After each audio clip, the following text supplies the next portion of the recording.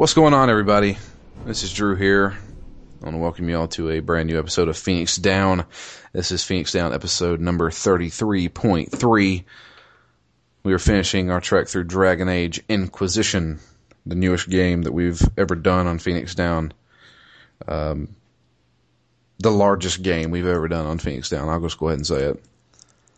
Probably not the most hours I put into a game, but most certainly the largest. It's pushing it for me. Most hours that we put into a Phoenix Down game. Oh, yeah? I'm over 50. I put 44 when I finished. I went over 50 as well. But yeah, so we left off pretty much in the middle of the Orlesian Ball. We had mentioned that a familiar face showed up, Morrigan, and I was going to go talk to her and finally make my decision on who I should choose to go with this this option, I guess. There's a lot of nobody's the good guy in this option, really. Yeah. The big reveal is actually that the Empress's right hand is the one who was pretty much pulling the strings as far as the assassination attempt.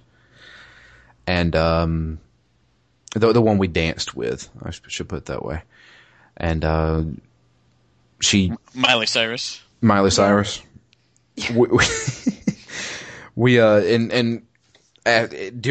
the ball, she orders some of her men who are at the ball to start killing people. And I mean, they're just stabbing people left and right. And she just runs off, like goes, I think jumps through a window and shit. And we chase after her. And it's kind of like, I guess it is a boss fight. Yeah, I'm going to say I could not beat that boss fight. Really? I had to go back and replay all the other areas to get enough favor so that I could talk her down and get her arrested without fighting her. Really? Yeah, that's interesting. Yeah, you can just have her arrested. Oh, I didn't. Didn't know that. Yeah. I gotta be honest, I didn't have any trouble with any of the fights in this game. Like, the whole game. I had trouble with one fight, which I will get into a little later on. So at the end, everybody's standing around. We've stopped the assassination attempt, and we get the choice. Do we want to go with Gaspard, who was attempting to kill her anyway? I've got to be honest, I didn't stop the assassination attempt. Oh, really? Yeah. So that was your choice, huh? Yeah. So you didn't stop the assassination attempt. No. So she died. She died. Who killed her? Is it Florian? The woman we were trying to get arrested. I think Okay. her people killed her. But my choice was to let them go ahead and do it, to put the person I wanted up there, and that was the choice I made in the end. I thought it was. I thought it was for the best. Yeah. Did you still go after her? Yep. Went Okay. after her. You're practically Orlesian with this scheming and conniving. Oh, she knows the game. So, well, Matt, what did you go with? According to my Inquisitor, shit works just fine in Orlais, and I wanted it to continue the way it was. So naive, Matt. I allowed her to live, and I said, can't you guys all be friends? You guys are the most powerful people in the country. Look at what you guys could do together if you only worked together. Uh-huh. So I had them all become friends and make up. Including Gaspard? Wow. Yep. Really? I let her live as well. And I let her rule. But I pretty much just turncoat Gaspard. I was like, he was trying to kill you too. Arrest his ass. And they're like, okay, we're going to have him public HQ. I said, no. Exile him from Orlais.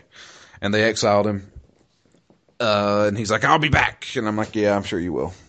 See, because I had gone back to get all the other political favor or whatever, court favor, I had dirt on everybody, and that's what I was able to use. I basically blackmailed everyone into being friends. Because I said, look, and like I hit like dirt on everybody, and then I go through a list of what I've got on every single person. and they all kind of look ashamed and just none of them could refute me because I had so much evidence against all of them. Nice. Dear, oh dear. Well, I felt the need for wholesale change in Orlais to get some shit moving and sort some stuff out. Too much faffing around. So I let them kill Selene, and I put Gaspard on the throne, but I had the elven lady Briala basically ruling because I had dirt on Gaspard, and so she couldn't officially take the throne because she's an elf, but yeah, basically she can pull the strings. She's the overseer, and she pulls the strings, and Gaspard's the show pony who gets to sit on the throne. Kind of like Alistair and Honora. Yeah, and it was good for my elven brethren. So, well, we wrap up there, and Morgan decides that she's going to come with us. She wants to help out the Inquisition. So when we get back to Skyhold, not Skywatch, Skyhold, she's there along with a little guy that I'm kind of familiar with somewhat. She has her son with her. He looks. Oh shit! Yeah, that is obviously not in my world. Oh, really? It should have been in mine. Because you two crazy kids went off and did something very silly with Morgan, didn't you? Back in the day. Yes. The son of Lifty Fernandez. Oh, it's so You dumb. can't see me, but I'm shaking my head. Everyone, shaking my head. The ultimate warrior, Lifty Fernandez. So yeah, she has a kid. So she doesn't have a son in your game, Sophie. Or she doesn't Matt. have anything, no, Yeah. because my champion didn't partake in her silly nefarious plot. Okay, and Matt, you're the same silly way. boys running around. Yeah. Well, Matt, since he didn't do that, he used the default. Yep. He's got it too. Well, then this is interesting because we got something a little different here, which plays in later on. Oh, really? Yeah. So we talked to her, and she has the next part of the mission, or the next part of the game, would be getting enough power to. Corypheus is moving down south. We don't know what he's going for, but he's moving his troops and himself down south, and we need to go down there to figure out what he's going for. Morgan has an idea of what he's probably after, and she has one of her own inside our stronghold. We are pretty much familiar with this if we did the quest for Merrill in Dragon Age 2. Alluvian Gate, is that what they're called? Yep. Yeah, I think so. Yeah, the Alluvian Gates, which are basically a gateway, not necessarily to the Fade. Morgan said it's kind of outside of the Fade, but in the same vein. And it allows people to basically teleport. Go through one gate, and you can go through another on the other side, and you'll end up in another part of the world. But they also lead to other places as well. She has one. She has it activated in Skyhold.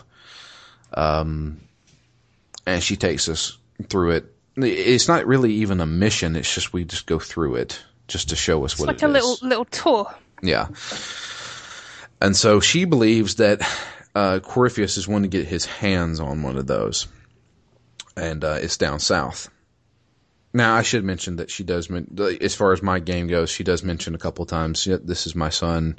I can't even remember his name. Lifty Jr.? Lifty Jr. It could be Lifty Jr. No, it's another name, but I can't remember what it is.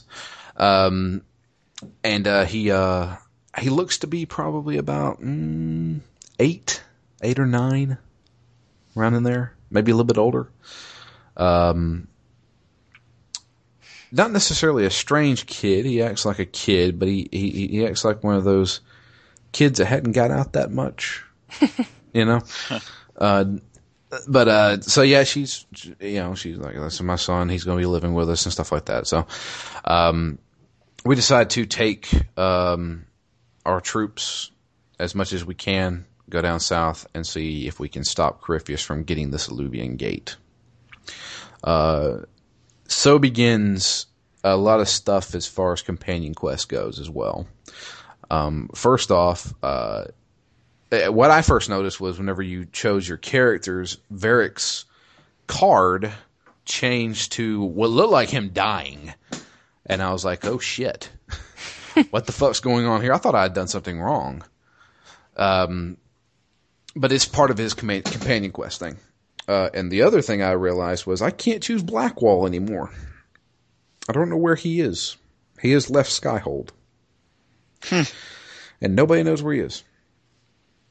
I don't think either of those things happened at all to me. No, well, the thing with Varric did, but I never had Blackwall disappear ever. Oh yeah, Blackwall straight up left Skyhold and was unavailable to me. I couldn't choose him for a party.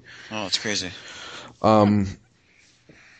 So I decided to start doing companion quests because, first off, I didn't have enough power. You had to have 40 power to go down to the south and initiate that mission. I didn't have enough. So I had to work on that. So I figured I'd knock out some companion quests because, first off, I got to figure out what the fuck is going on with Varric's card. So talking to Varric, he mentions he's actually meeting with another dwarf, a woman by the name of Bianca. And she has heard that there is some dealings going on with red lyrium. In fact, a ton of red lyrium is being traded through the deep roads. Varric wants us to go check it out. So, and she's afraid that if Corypheus finds out about this, he could take that red lyrium for himself, make him even more powerful. So we go check that out. I go check it out. I don't know. Sophie, did you do the quest? I did not. I had the quest available, but I didn't end up doing it. Okay. Yeah, I started it, but didn't get anywhere with it. So, kind of find out, it's in the hinterlands. It was the part of the deep roads, the entrance to the deep roads in the hinterlands where that waterfall is. There was a cave there. Yep. It's huge. That area is huge. And we find Red Templars and stuff like that. And then kind of find out Bianca, the Dwarven girl, she was actually, everybody's like, how did Corypheus find out about all this red lyrium if it's not even going, it's not going to him? And she's like, well, somebody leaked it out. Well, come to find out, she was the one who leaked out the information. Dun, dun, dun. And we're like, well, what the fuck? And she was like, apparently she had a change of heart on all this stuff and realized this could end the world, so I may need to tell Varric about it. And so Varric's like, Jesus Christ, he's just like, what the fuck are we even doing? One thing after another, isn't it? I know.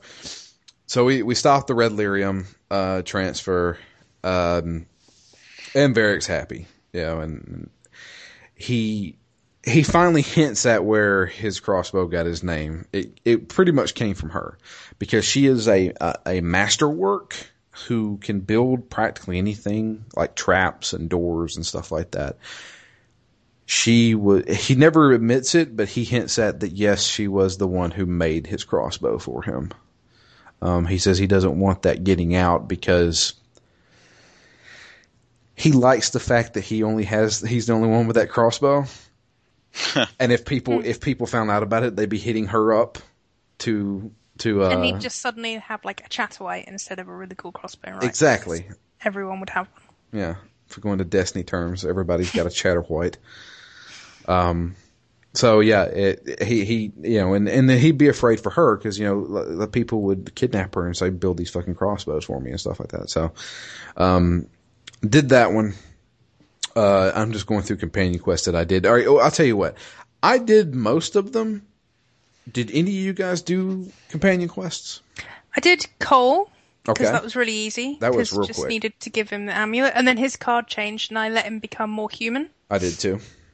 And that was really sweet. And then his card looked like more human and it was cool. And already did Cassandra's and yeah. Yeah, I did Cassandra's as well. I did Cassandra's because I was going to romance her, and I did Dorian's. Same. Okay. I started doing a bit of Dorian's. I started doing a bit of Blackwall's, but not really. Like, I picked up all those things for him. the Grey Warden stuff. Yeah, I wanted to do Black Walls until I saw his quest, and I said, I don't think so. Well, see, I'm not going to pick up all these stupid little pieces from all over the world. Is that the actual quest? I don't think it is. Yeah, that's what I thought. Because now knowing things that happen down the line, I'm like, well, I'm surprised that didn't initiate anything else. But yeah. So there's a couple of things. Black Walls companion quest is probably one of the bigger ones. So I'll save that for close to the end when I get done talking about these. Dorian, I did do Dorian's. Dorian's was actually pretty good. Yeah, it wasn't too long, but it was nice and heartfelt. Yeah, it was.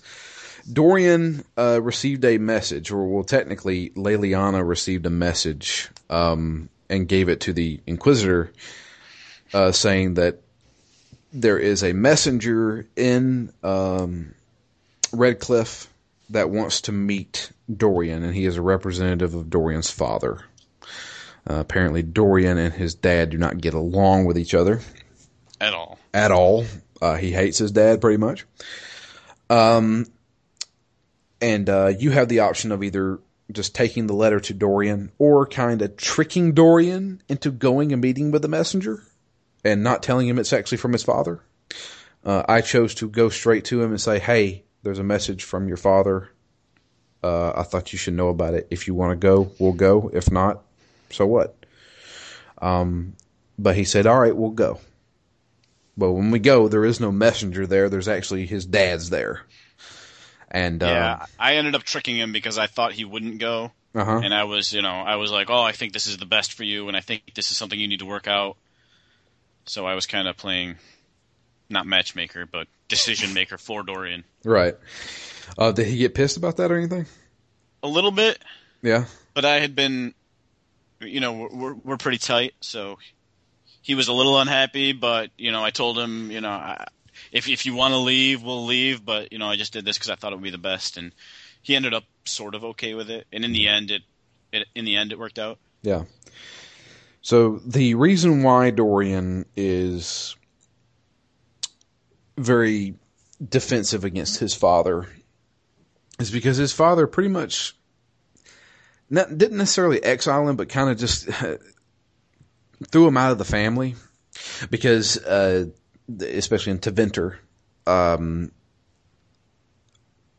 the last name, the name, and getting married, having children, and continuing the family is very important to the Tevinters. And as many people know, Dorian is gay, and his father threw him out of the house because of that. I like that they didn't just use him being a mage as a metaphor. Yeah. Yeah. For him being gay, we don't like mages, and now you're an outsider. You're not playing by the normal rules of society, to imply the gayness. But it's actually his. That's why his father was so angry. Yeah, he just straight up said, "It's like what's going?" I had the option of what's between you and your dad. And he's like, he threw me out of the house because I enjoy the company of men. And I was like, that's what this is about. And he's like, well, he went into the whole spiel of, well, we're trying to continue our name and all this other stuff. But his dad actually came to apologize to him and to ask him to forgive him. And Dorian kind of didn't want to have anything to do with it, but I was able to talk him into it. And I was like, just listen to him, And, it was actually a very good moment. That's nice. Yeah, I had to give it to him. That was a very good moment. Did that one. Dorian came out happier for me. I did Cassandra's, which was kind of long, but I mean it was easy. I went and hunted down all those dudes for her too. Yeah, I did that. Yeah, I'll tell you that one that was in the desert. the western approach. Yeah. You had to do a whole bunch of other fucking quests before you could even yeah. access that area. It took me for fucking hours. I've ran around this entire fucking mountain and I can't figure out how to get in there. That happened to me on a couple different missions. This was one of them, but there's a couple of different Exalted Emerald Groves, or is it Exalted Plains? Wherever you have to like unlock something at the war table, don't you? And yeah, and then get to a new area, and then go through a dungeon, and then come out the other side of the dungeon, and then you have access to that whole upper area, right? Including like common things like camps. Like, you can't get all the camps in that area until you do this other series of missions. Yeah. So I did his. Sarah gave me hers, and I said, I don't like you. Yeah, I did like one bit of hers. Uh-huh. Like the Red Jenny stuff, where we went to go meet this guy who just killed a bunch of people, and then she's like, go and kill him. And I'm like, I'm not killing him, I'm just going to tell him to like fuck off, and you know, and she's like, And I was like, yeah, I'm not doing any more of these. I don't like her. I don't like her at all. I hate... she always has this look on her face like she's smelling a fart. or she's trying to let one out. I guess, you know, and the more I think about it, the more I don't think...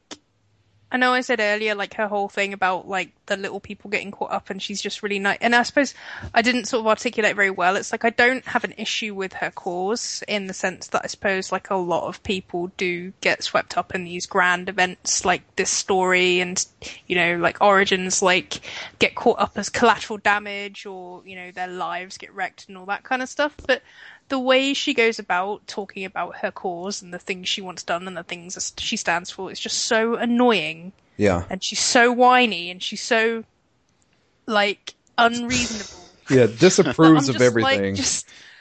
I can't take you seriously and you're not doing yourself any favours and you're not doing anyone else any favours. Can't stand her. I didn't do Solace because he hates me. I wanted to do Iron Bulls, but it never initiated for me. Yeah, I don't think I did either. I did have a pretty good, like, meeting his mercenary group. That was pretty fun. Like, you met everybody, they all got these funny nicknames and stuff, and it was fun. I mean, that was a fun little thing. I really want to know, Drew, while we're talking about companions, did you end up romancing a certain someone? I ended up romancing somebody different. Okay. There's a reason why. Because Scout Harding can be... She's not married, is she? No, she can be flirted with, but she cannot be romanced. Oh, were you heartbroken? Yeah, I was, because I was like, why nothing's initiating here? So I actually had to look it up. I looked it up in a FAQ. And apparently there are a set number of people that you can romance, and there are a set number of people that you can flirt with. So you were doomed from the start. I was doomed from the start. So I decided to set my sights somewhere else. Yeah, I was really hoping she would pull like a Cullen role, where she's not a party member, but she's there all the time. Yeah. But so I decided to romance a cute little Antivan woman by the name of Josephine. And holy shit, to get her affection is a fucking nightmare. It was like 8 quests deep. Really? Oh my god.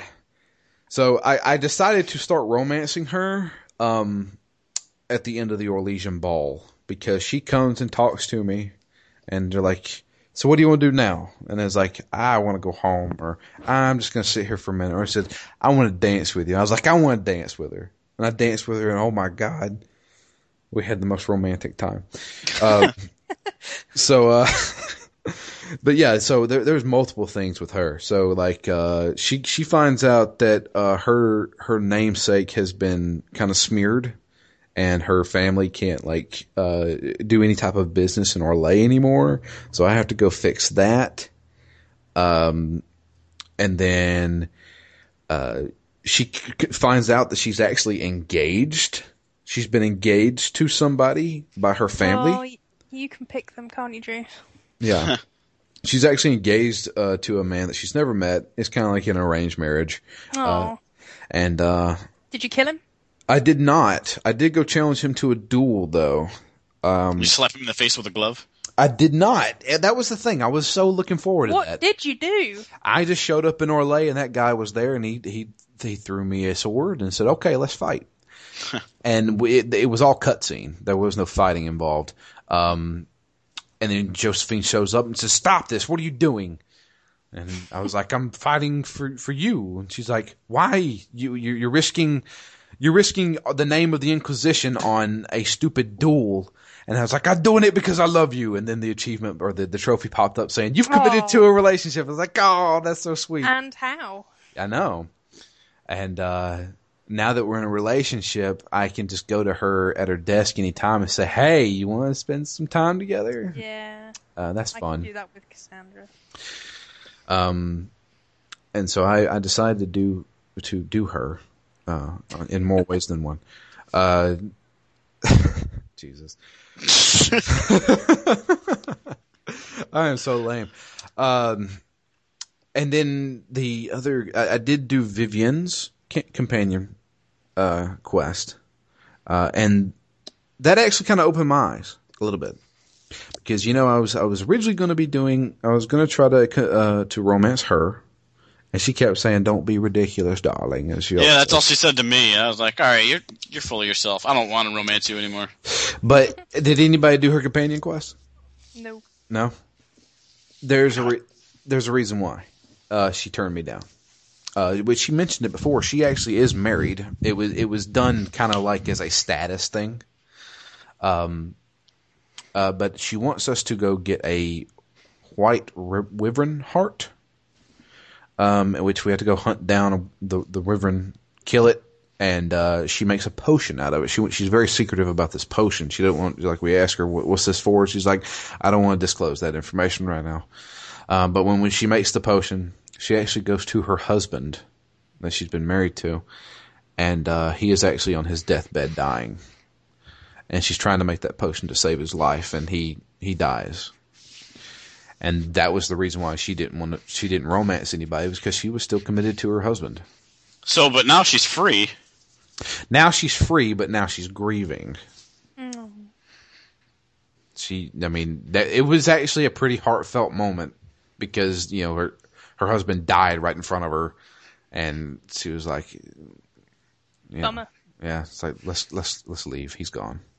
And I was like, all right. And then her card changes to her looking sad with her dead husband in front of her.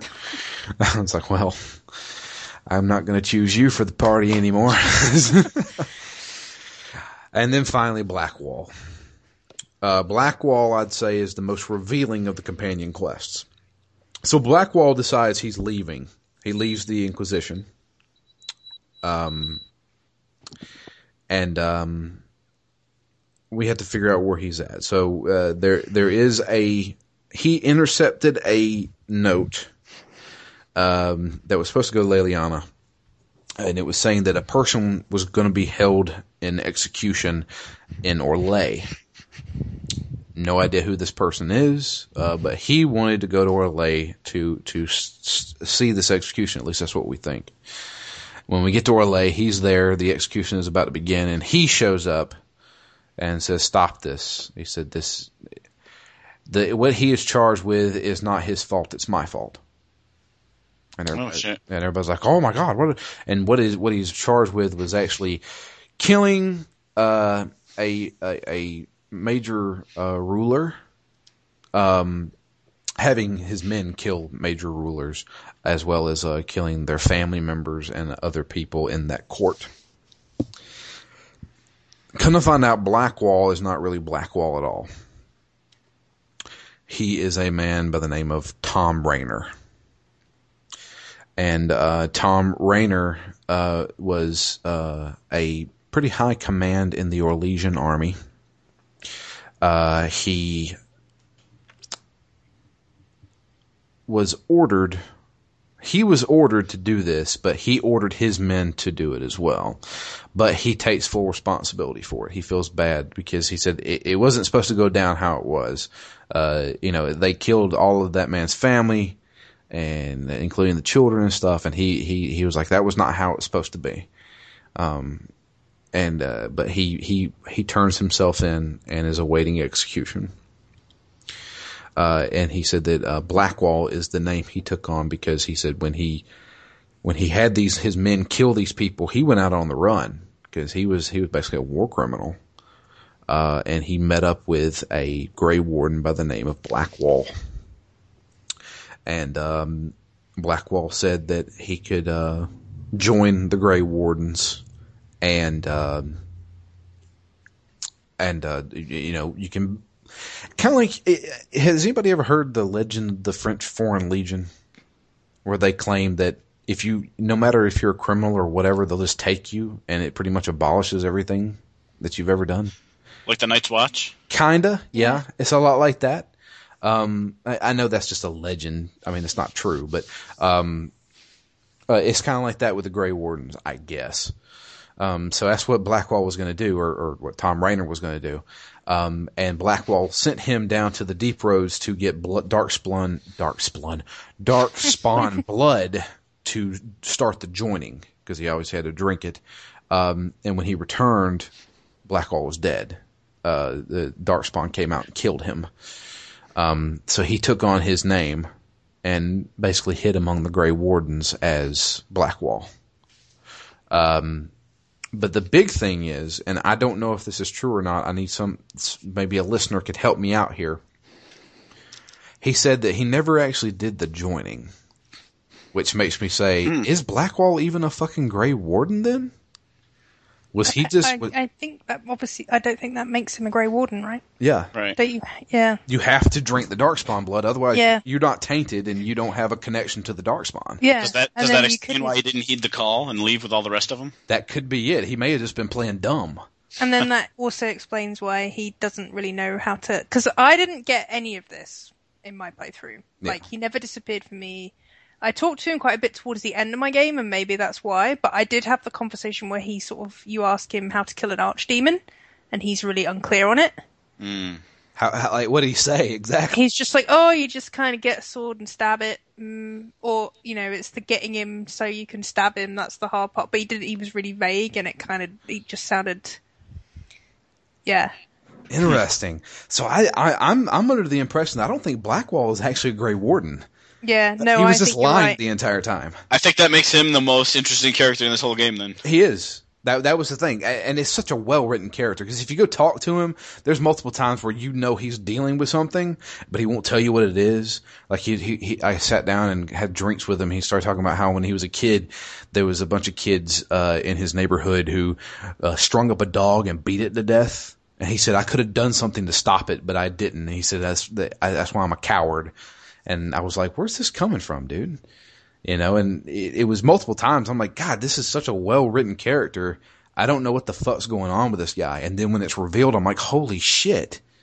This dude is a fucking liar. But the thing is that he feels genuinely bad about all of this stuff that he's done. He feels like he's a coward. He feels like he's a fraud. And he tells us this. And he wants to be executed. And I said, no. I went to Cullen and said, do what you gotta do. Get him out of jail right now. And he did. And then I go to my throne. I sit down and they bring Blackwall in front of me. Or Tom Raynor. That's crazy. Yeah. And they said, well, you can judge him. What do you want to do? And I told him, I said, you can ask him a bunch of questions. This is like one of the longer judgment ones. And I was like, do you want to be free? And he said, I don't know what I want. He said, what do you want? And I said, well, you know what? You've had crimes in the past, but make up for them by helping us kill Corypheus. And he said, all right. So he's back in the group.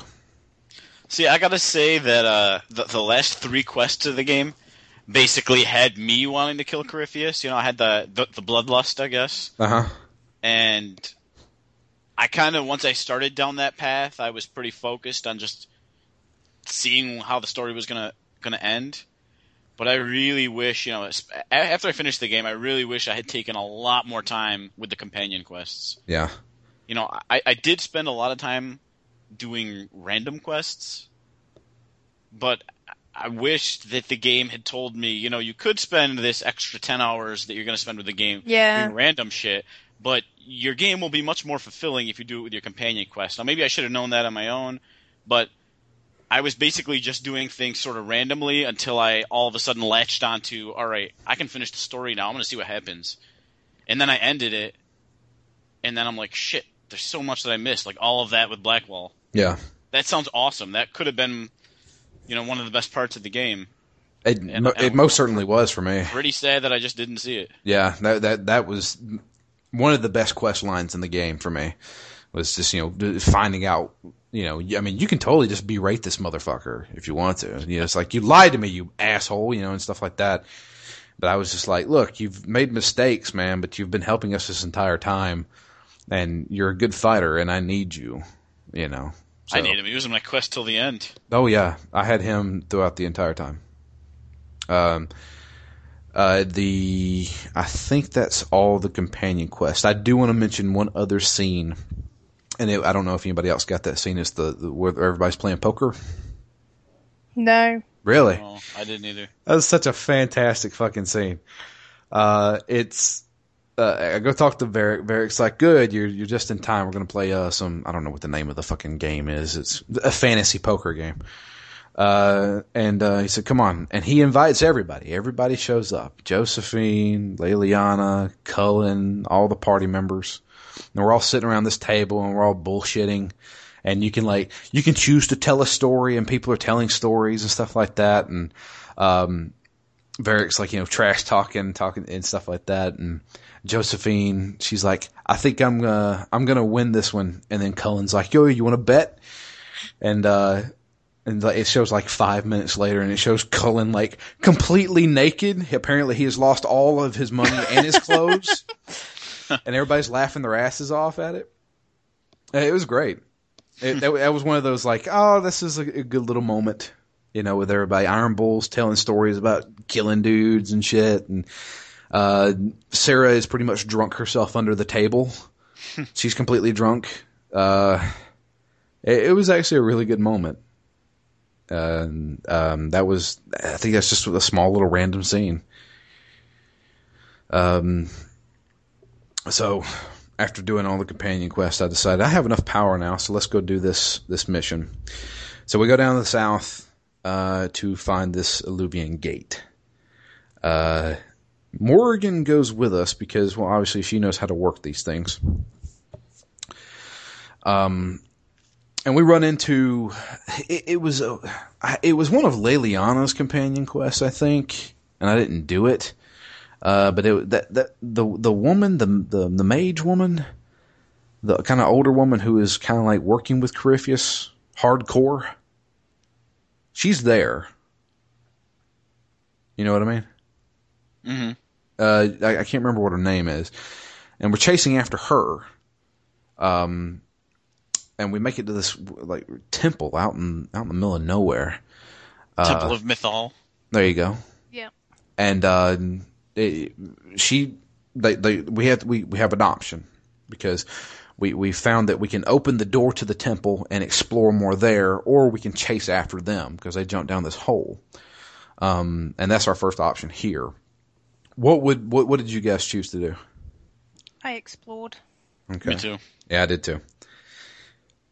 And mine's really interesting because I was playing as an elf. Okay. So the whole thing, this whole section, like, I'd be curious to know if there are subtle differences between our playthroughs.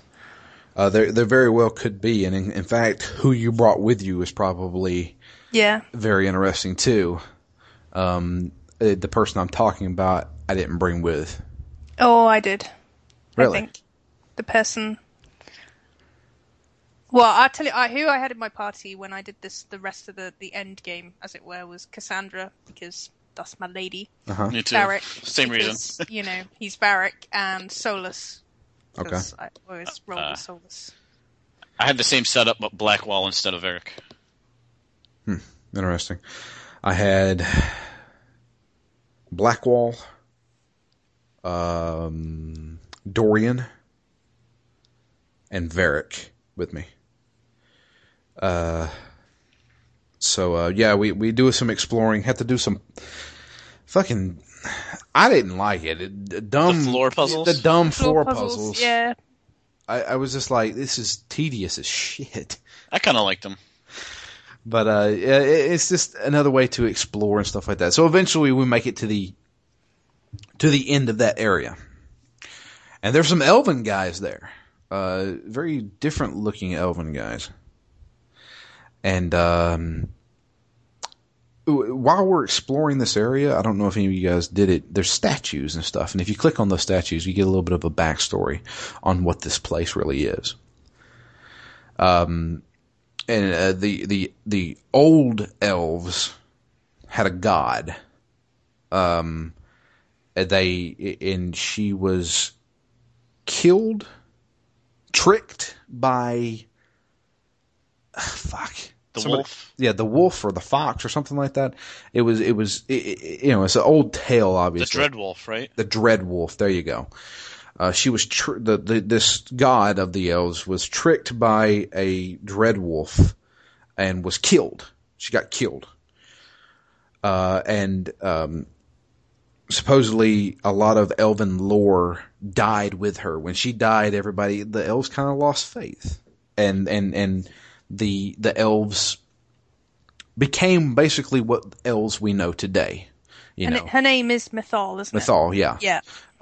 It basically, when she died, the elves kind of split.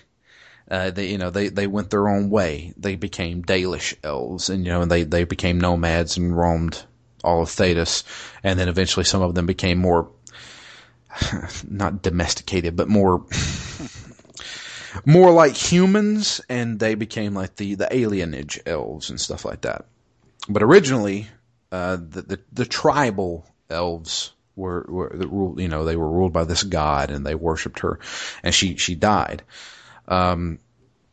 So we run into some of these old school elves, who are there. They're protective. Yeah, very protective, because they're protective of this thing called the Pool of Sorrow, or the Well of Sorrow, excuse me. The Puddle of Sorrow. The Puddle of Sorrow. A body of water about sorrow. And they are very protective of it, because they say that pretty much holds all the memories of the elven race, period. And they don't believe anybody is worthy to drink of it to obtain its power. But obviously we find out, Corypheus is actually after that shit. He doesn't give a shit about this fucking gate. He wants this pool. So we decide, I talked to him, and I'm like, look, we're kind of on the same side. We're trying to stop this Corypheus guy. And they believe me, and they let me go. We say actually kill Corypheus. If anybody, they have a trap set up that fucking kills him, explodes him into pieces. And then we see he just kind of just merges into a dead body and becomes Corypheus again. And we're like, cool, how the fuck are we going to kill this asshole? Cheater. Yeah. It's like Crota. Yeah, and then with Varric in my party, he was like, so that's how he lived after we killed him in Dragon Age 2. Mm-hmm. You can't kill him. We'll come to find out, which we find out a little bit later on, but I'll go ahead and explain it now. As long as that dragon archdemon thing is alive, he can go to any fucking living thing and basically corrupt it and it keeps becoming, regeneration. I had just watched The Crow, and I was like, what a ripoff. The crow can't be hurt until you kill his crow, and Corypheus can't be hurt until you kill his dragon. Come on. No, I know. I was laughing to myself because they're not really that similar. Actually, before we got to this part, I really liked the little bit where they were talking about the history. Yeah. Of the elves, and because we had come upon a statue of the Dreadwolf. Yeah. And they have a conversation. They're like, wait, why is this here? If these elves hate the Dreadwolf for betraying and killing Mythal, why do they have a statue over here? Yeah. And so, sort of, that's the way I felt in the last game when we were in the Deep Roads and you see the Dwarven ruins that are so old that the dwarves don't know about it. Uh-huh. Here we're in Elven ruins, because I had Solus with me, and nobody can explain why these Elven ruins are the way they are, even the elves. Huh. And that's the kind of thing, both of those moments really stood out to me as like, I love this world because even the people in the world don't understand all of it because it's so big. Yeah. And it was just tiny little moments in both of those games, but I really liked them. Yeah. So we chase after Corypheus and his right hand, that woman, I can't remember her name is. She has a nice gap in between her teeth. She looks kind of goofy. And we have a boss fight there, obviously. Didn't have any problem with that fight. I pretty much killed her. Yeah. And then we come up to the pool, the Well of Sorrow. And since Morrigan's pretty obsessed with this thing as well. Yeah, Morrigan, that was the biggest thing for me, because Morrigan was like, we need to go and get this well right now. Yeah, she sounded like a bit of a drug addict, to be honest. Yeah. Like, the way she was carrying on about, like, needing to drink from this well. Well, see, that was my biggest thing, was that when she kept talking about this, because, all right, look, I know Morrigan is not the most trustworthy person on the planet. I mean, she has a demon baby in my game. And, Well, you gave it to her. I did give it to her. Lifty didn't want to die, so, I don't trust Morrigan, especially now that she's acting like a fucking crackhead trying to get her fix. So we get to the Well of Sorrow. The head elf guy is there, and he's like, all right, this isn't meant for anybody. You guys should not even fucking touch this stuff. But you've proven yourself, not to us, but you've proven yourself, period. If you want it, go. Have it. So we have a choice. Morgan's there. Morgan's like, I should take this power. Because, first off, I've studied this stuff. I'm a mage. I know a lot about ancient magic and ancient things like that. She doesn't obviously allude to, oh, my mom's the Witch of the Wilds or anything like that. Mm. She doesn't allude to that, but she's obviously saying, look, I know more about this shit than you do. So then I turn to my party members. Blackwall says, I'd rather trust you with it than that fucking mage. And Varric's like, I don't even know what the fuck this shit is. Don't even ask me. And then Dorian is like, give it to Morgan. She wants it so much. So this was the decision that I sat at for about 5 minutes. Me too. I had another choice because I could offer it to Solus as well. Really? Yeah. Wait, I don't think I had that option. Well, I could have it because I had a chat with my party, and then I was like, Solus, do you want it? And he was like, no, don't ask me again.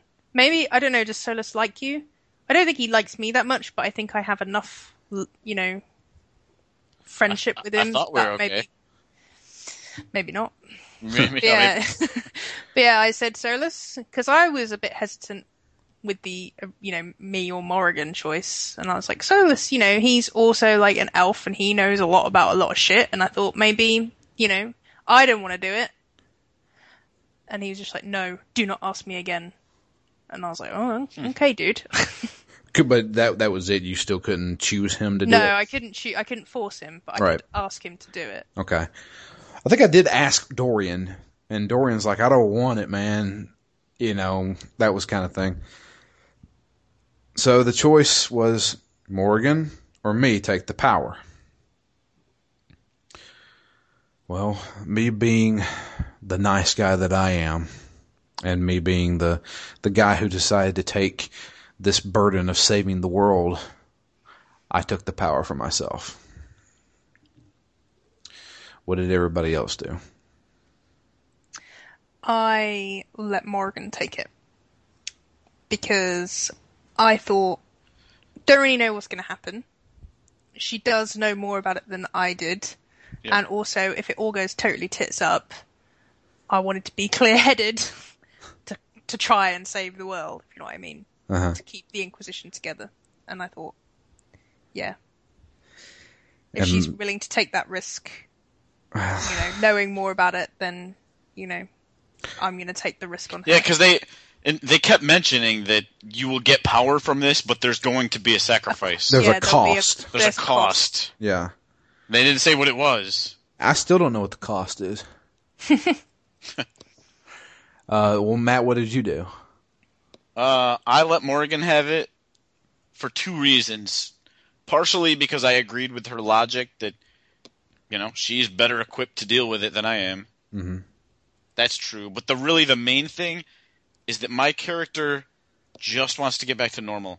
The last thing in the world he wants is another godly power. Yeah. He doesn't want it, doesn't want anything to do with it, doesn't even want the shit that's attached to his hand, just wants to go live his life like a normal person. So basically that was the logic that trumped all else in this game for me. I'm like, he would never take that. He doesn't want it. He just wants to end things and get back to normal. So there's no way I could conceive of him wanting it. So I just said no. So my reasoning for taking it myself, and I will explain what happened afterwards, I don't trust Morgan. Period. That's fair. She has, She's not the most truthful. Inquisitor not trust her?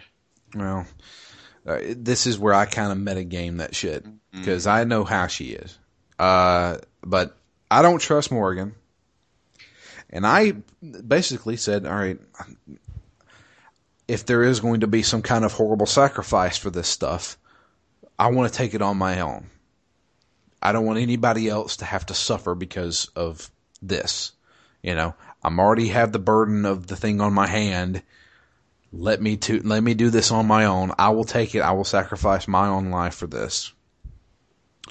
But when I did it, Morgan and a lot of other people looked at me like, you power hungry motherfucker. And I was like, no. I'm not trying to act like that. I'm trying to help you fuckers, Morgan was fucking pissed. Morgan, I figured she was going to leave the party, but she didn't. She's like, oh God. All right, if I take it, that was the thing. So I took it, and, I hear these voices in my head. They're whispering to me, telling me things and stuff like that. So like with you guys, Morgan goes into the pond and absorbs the shit, and then what after that? Can you hear what's being said to her and stuff? No, I don't. No, it's just some whispering, and I don't remember actually understanding the words. Yeah. Yeah. That's kind of the same way with me. I can hear it and I can make out a few things, which is what he mentions. They're like, when we get back to the war table, it's like, I can hear the whispering, and I'm like, I can make out a few things. It's saying this, and this. And Morgan looks at me. She's like, well, maybe if it was somebody else who could understand them. I'm like, shut the fuck up, Morgan. Jesus Christ. She was all pissed off, and I was like, look, I got this. I can handle it. Nah. So, that's what we did. That's what I did. A lot of people disapproved. Solus definitely disapproved. And I was like, you know what, Solus, at this point, I don't give a fuck what you think. You dickhead. I can't stand him now. I liked him at the beginning, He was one of those guys that, he loved talking to you. He greatly approved shit if you just ask him questions. And now he's just like, he disapproves of everything. Lulled you into a false sense of security. I know. Asshole. So, after that, we go back to Skyhold and plan our next course of action. But in the meantime, there is a bit of a crisis going on, at least for me. Wow, yeah, this completely changes every fucking thing. So my next scene, or not next scene, Morgan wanted to talk to me basically in Skyhold. So I went and talked to her. She was at the Illuvian Gate. Yeah. Well, we had the same. We had to go and talk to her in the gardens, I think. Yeah, it was in the garden. Okay. I went and talked to her next to the Illuvian Gate. And she says, in a panic, my son has ran off into the Illuvian Gate and I can't find him. Oh, no. Babysitting. And I was like, okay, well, let's go in and try and find him. And when we go in, we actually go into the Fade instead of the Crossroads. And we're like, well, we got to find my son. And she's like, she's fucking freaking out. She's crying and shit. And I'm like, damn, I didn't think you actually cared about this demon baby, but apparently she does. I didn't think Claudia Black would ever cry. Yeah. So tough. So tough. So we eventually run into her son, and there's another person standing there with him. And I will go to that. I will return to that after you guys tell me what happened with you. We just had like a chat, and she's nothing. "Oh, it's cool. I'm still figuring it out. It's amazing." And then that was it, right? Yeah, nothing really happened there. Really? Okay. Well, continuing on with mine, we're in the Fade. Me and Morgan run back into her son, and her son is standing there talking to another person. When we get closer, we find out it's dear old grandmother, Flemeth. Well, she does appear for us. Okay, where does Flemeth appear? But, where do we go, Matt? Like, we have to go somewhere. And then she's like, just me and you, like you did, but we have, like, all our companions. And then she tells them, I think it's later. And Flemeth... So, yeah, this leads into, like, the second to last mission. Yeah. The final piece. That's what I'm talking about. The final piece. Okay. This was the final piece for me. Oh, okay. Oh, no, this was not the final piece for us, I guess, then. Well, let me just mention what happened with me. Flemeth is there. She's got the son. And she's like, what the fuck are you doing here? You're supposed to be dead. And she's obviously not dead. And we go into this whole big spiel of, I want your son. Your son has something that I want. She's like, you want the soul of the old god, the archdemon. And my character's like, what the fuck are you people talking about? What? And she decides, you know what? Screw this. I'm just going to control you. Because she knows somebody drank from the well. Oh, it was me. And so she's controlling me, and I'm holding Morgan back. And you're like, what are you doing? I'm like, I don't know. She's controlling me. And then Morgan pleads her case. She's like, I love my son. Please don't do anything to him. And actually, Flemeth believes her. She's like, all right, fine.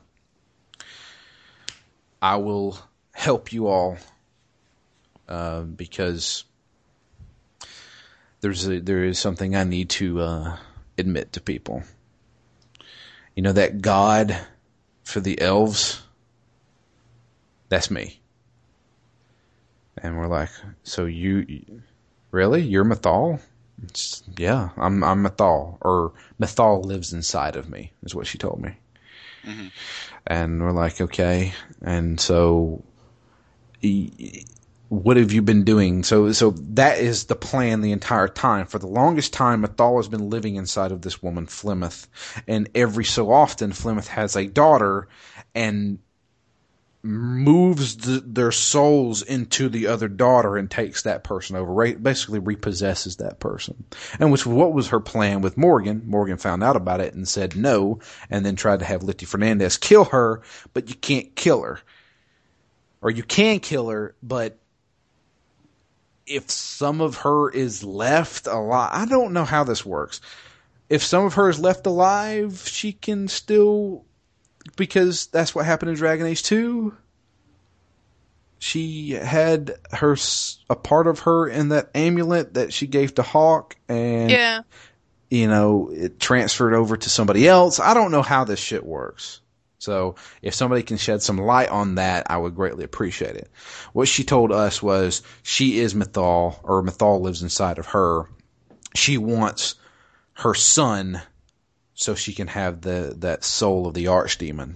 So what she decides to do after seeing how much Morgan loves her son, she takes the archdemon's soul out of the boy, puts it inside of her, and then gives the boy back to her mother. And then That's crazy. That is crazy. That is literally nothing like what happened. I think for us, we just went to like a statue of Mythal to pray or something. Didn't we? We killed a dragon. See, right? I did not fight a dragon. I fought a dragon because here's what happened. I was like, well, you going to help us? She says, yeah, I'll help you, but you got to prove yourself. And I was like, what are you talking about? She says, go to this place. Okay, yeah. So and you're going to run into a dragon. And you're going to have to play how to train your dragon. And I didn't have to kill it. I had to fight a dragon.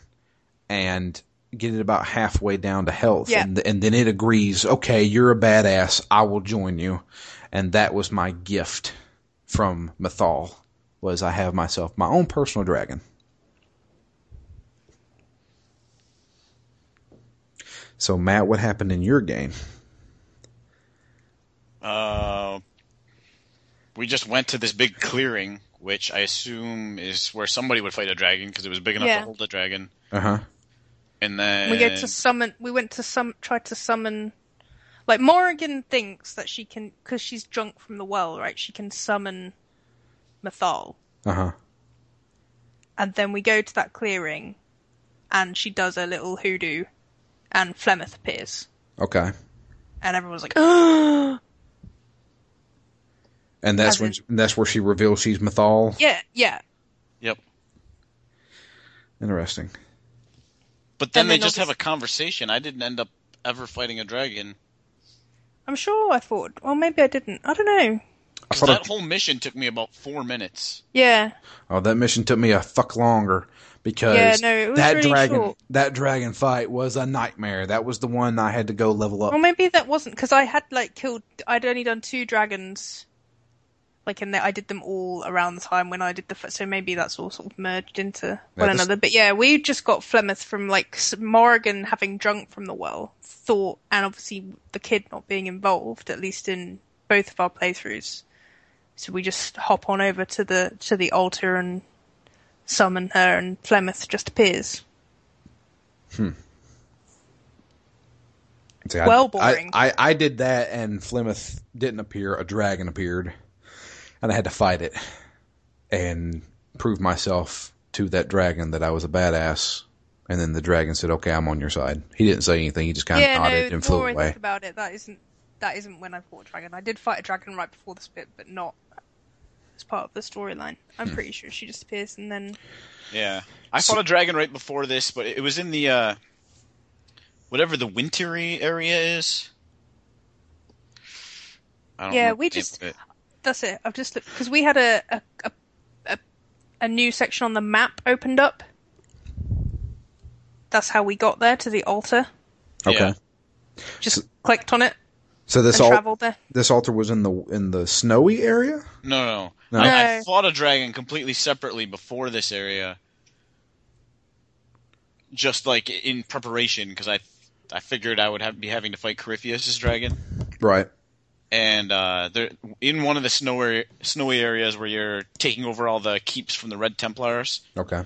There's this humongous bridge that goes over a gorge that's like a half a mile long. And there's a whole separate area with a giant Colosseum-looking thing. And I climbed up to the top of that, and there was a dragon. Huh. But I got manhandled by it, so I gave up and then decided to just try and finish the game without beating that dragon. Gotcha. Okay. But when I got to this mission, it was this new area opened up. We walked over to the altar to try and summon Mythal, and then she shows up. It's Flemeth. They have a conversation. It's awkward. And yeah, it's awkward, and then that's the end of it. And then all of a sudden, she sort of agrees to help, though, doesn't she? Yeah. I don't remember what she does though. There's some sort of power or something, but yeah. Give the power. Yeah, well, something to Morrigan? To Morrigan, because obviously, we need to annul Corypheus' archdemon, right? Does she just give her the knowledge that killing the dragon? No, it doesn't. We do get a dragon. I'm sure Morrigan turns into a dragon or something, but it's something like that. I can't really remember that well. I will go ahead and say, because I talked to Ken about this, he says Morrigan does turn into a dragon. Okay, that is what happened. I thought I didn't want to say that if I just totally imagined that and got that wrong, because that would sound like I'm an absolute mental person. No, in the next mission she definitely does. Yeah. And I think in this conversation that we have, Flemeth just says, yeah, you can now turn into a dragon. Kaboom. Well, there you go. So way less dramatic and convoluted than your one, Drew. Yeah, so that was the thing. Since I drank from the well... Wow, that's a major convergence. That's a major divergence. Yeah, so multiple things happened. One, I drank from the well. Two, she had a kid Yeah. So there's multiple things. There's a number of different, decisions that you could do there. I'd wonder what would happen if we drunk from the well and didn't have the kid, or if Morrigan had the kid and she drank from the well. Interesting. So I have my own personal dragon that I will proceed to use to go kill Corypheus' dragon. Which is what I do next. Yep. The next part is the final fight. And there is nothing leading up to it. It is straight up you walking. I mean, you're at Skyhold and you're at the war table and everybody's like, so what do we do now? I said, we kill Corypheus. And they're like, well, we don't even know where he is. And all of a sudden, kaboom! There he is. And so we go fight him. And he lifts the ground up. It's like... Yeah, the entire castle. Yeah, he lifts the fucking castle up on ground into the sky. And we go fight him. And he also opens up the breach again. He opens up this gigantic breach, the one that we already closed. And everybody's like, oh shit, here we go again. So we're going to go close that motherfucker again. And, we go fight Corypheus. Pretty cool fight overall, I think. Yeah. Multiple stages. I like that it was, staged. It was good. And it didn't drag too long. Yeah. And it was well paced. And it's in a flying castle. Yeah. I had a bit of a problem. Just because, and I had a problem with it. There's certain enemies or certain times, certain fights in this game that have kind of pissed me off because what game. Level did you say you were? I was 17, and when I beat him, I turned 18. Well, that's impressive. I was two levels. I was 19 when I started it, and 20 when I beat him. Well, see, I didn't have any problem with Corypheus. The thing is like this game is not the best running game in the world, and sometimes the AI does dumb shit. Like, there was one time where the Hinterlands dragon, when I was fighting it would go up to this perch where I couldn't reach it and just sit there and spit fire the entire fight. And I'm like, well, how the fuck am I supposed to kill this thing? And the exact same thing happened with Corypheus. He went up on this perch and started shooting this laser at me and killing all my guys and never came down from there. And I was like, well, you can't beat this. And so I died, reloaded. He never even went up to that fucking perch in the second part of that fight. I was just like, what is this AI bullshit? So it's really weird, because I played as an archer, so I didn't have too much trouble from like a range perspective. But like I had to keep moving Varric because he kept running up to like this. But he just ran straight in front of him, and I like couldn't like shoot him with his crossbow because he's like Corypheus is on this perch and Varric's like basically staring into a concrete wall. And I'm like, Varric, you might want to back up. You're not supposed to be down there, buddy. And like, so I'd move him back, and he just ran straight in there again. Yeah, I don't know what it is with what are you doing? that guy. Dumbass. Jeez. So I had one of my biggest glitches in the game during this fight. I thought I was going to glitch myself all the way to an easy victory. Because basically Corypheus leaves after you get him down to about 50%. Yeah. Except I got him to 50%, and then all of a sudden he glitched, and he just sat there like spasming in the air. Meanwhile, my entire team is unloading on him, and his health bar continues to go down. And I'm like, well, all right. I don't know what's going on, but I'm not going to do anything until I get him almost dead, and then I'll see what happens. Just in case I can get to the next stage where he's only got the tiniest sliver of life, and then one arrow kills him. So I must have sat there for 30 or 40 minutes pumping arrows and spells. Fuck. Jesus. Axe blast into him, and his health bar kept going down until it was nothing. And then I'm running all around. I'm like, all right, well, that was even more of a waste now because nothing's happening. I can't even get him to to change anything. So I eventually ran all the way down the stairs and like all the way back to the beginning area, and then he was shaken out of wherever he was, and then the dragons come in for the second half of the round. But then when I had to fight him again, I was real excited to think that he was almost dead, but he magically went back up to luck. Yeah. Yeah, so we had to kill his dragon, which our dragon kind of like knocks it down out of the sky. and then we fight it on the ground. That dragon was actually a piece of cake for me. It doesn't like my shield bash too much. And then when we kill it, we go back to Corypheus, beat the hell out of him. I thought it was cool that I kept hiding behind those little stone pillars, and the dragon just kept like jumping and knocking him down with his wings or with his front paws. So I thought it was cool that there was a bunch of times I thought I was safe, and he blasted away that cover that I was using. So the only thing is we don't actually kill Corypheus. At least in my cutscene, it looked like we didn't kill him. In the cutscene, I opened up the breach and kind of like sucked him inside of it. I can't really remember. I remember the breach and... Yeah, I think that's what happened.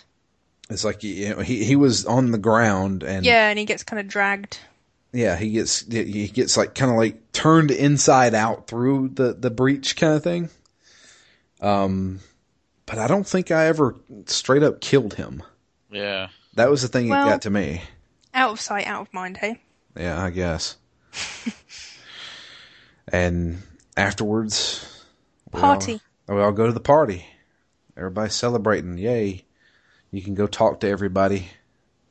And, my bunch were all really happy. Even Blackwall, because obviously I never found out he was a great big lying liar. So... they were all really cheerful. Yeah, everybody was pretty cheerful. Apart from one person. And who was that? Who was nowhere to be found. Oh, yeah. There was this one guy. I always thought he was a douchebag. When we kill Corypheus, that red orb that he used to carry around with him, it was kind of like a source of power for him. He used it against us a lot, and that's where he got a lot of his magic abilities. When we killed him or sent him to wherever, the space between spaces, that orb fell and broke. Well, and someone threw a real hissy fit about it. Yeah, well, if you remember correctly, right before we made the Skyhold, where everybody was singing Kumbaya, Solus took us to the side and said, I know what that orb is. It's Elven. And it's a source of Corypheus' power. And we need to figure out a way to get that away from him. And that was that. That's all he said. Well, after the fight, that thing's broken into pieces. Solus comes and picks up the pieces, and he acts like he's fucking devastated. Like he's crying, like a little bitch. And I'm like, well, we can fix it, man. I mean, he's like, no, bit of super glue, bit of duct tape. Yeah, we're good. Good as new. Yeah. It may not glow anymore, but who gives a fuck, you know? So he's saddened by that, and he leaves. Yeah, I thought that was weird because at the party somebody commented on that and said, "Oh yeah, he was pretty tore up about that orb," and I was like, "I guess," but someone was it Leliana or maybe Josephine comes up to me and like says like Solus is gone. Yeah. You know and like I had the option to actually say like one of my options was something's not right about this. Yep. So that's what I picked and said, and they were like, "Oh well, you know, it didn't seem like a big deal." And like, immediately he just needed a breather or something. Yeah, he needed a break after all the crazy events, and I was like, now I know. Yeah. Something. No one else seems to need a break. Yeah, something is wrong here. So I in that option, I just said, I just let him go. Yeah. See, I didn't want to pick that because he had been in my party literally the whole time. He had not been in my party. He was always my mage. Yeah, apart from like a brief flirtation with Vivian, like after that I pretty much stuck with Solus throughout because the elven thing. Well, Solus never learns a specialization, does he? Yeah, I had one, I think Rift Mage. Rift Mage? Okay. Yeah. He never learned a specialization from me, maybe because he hated my guts. So, I had Dorian as the Necromancer. Nice. See, I liked Solus because his elemental magic was useful for all the barriers. Yeah. I felt like he was my go-to if ever there was a barrier. I'm like, well, he's got fire and he's got ice, so I can take out any of those pretty quickly. Yeah. So he leaves. Everybody's celebrating, yay!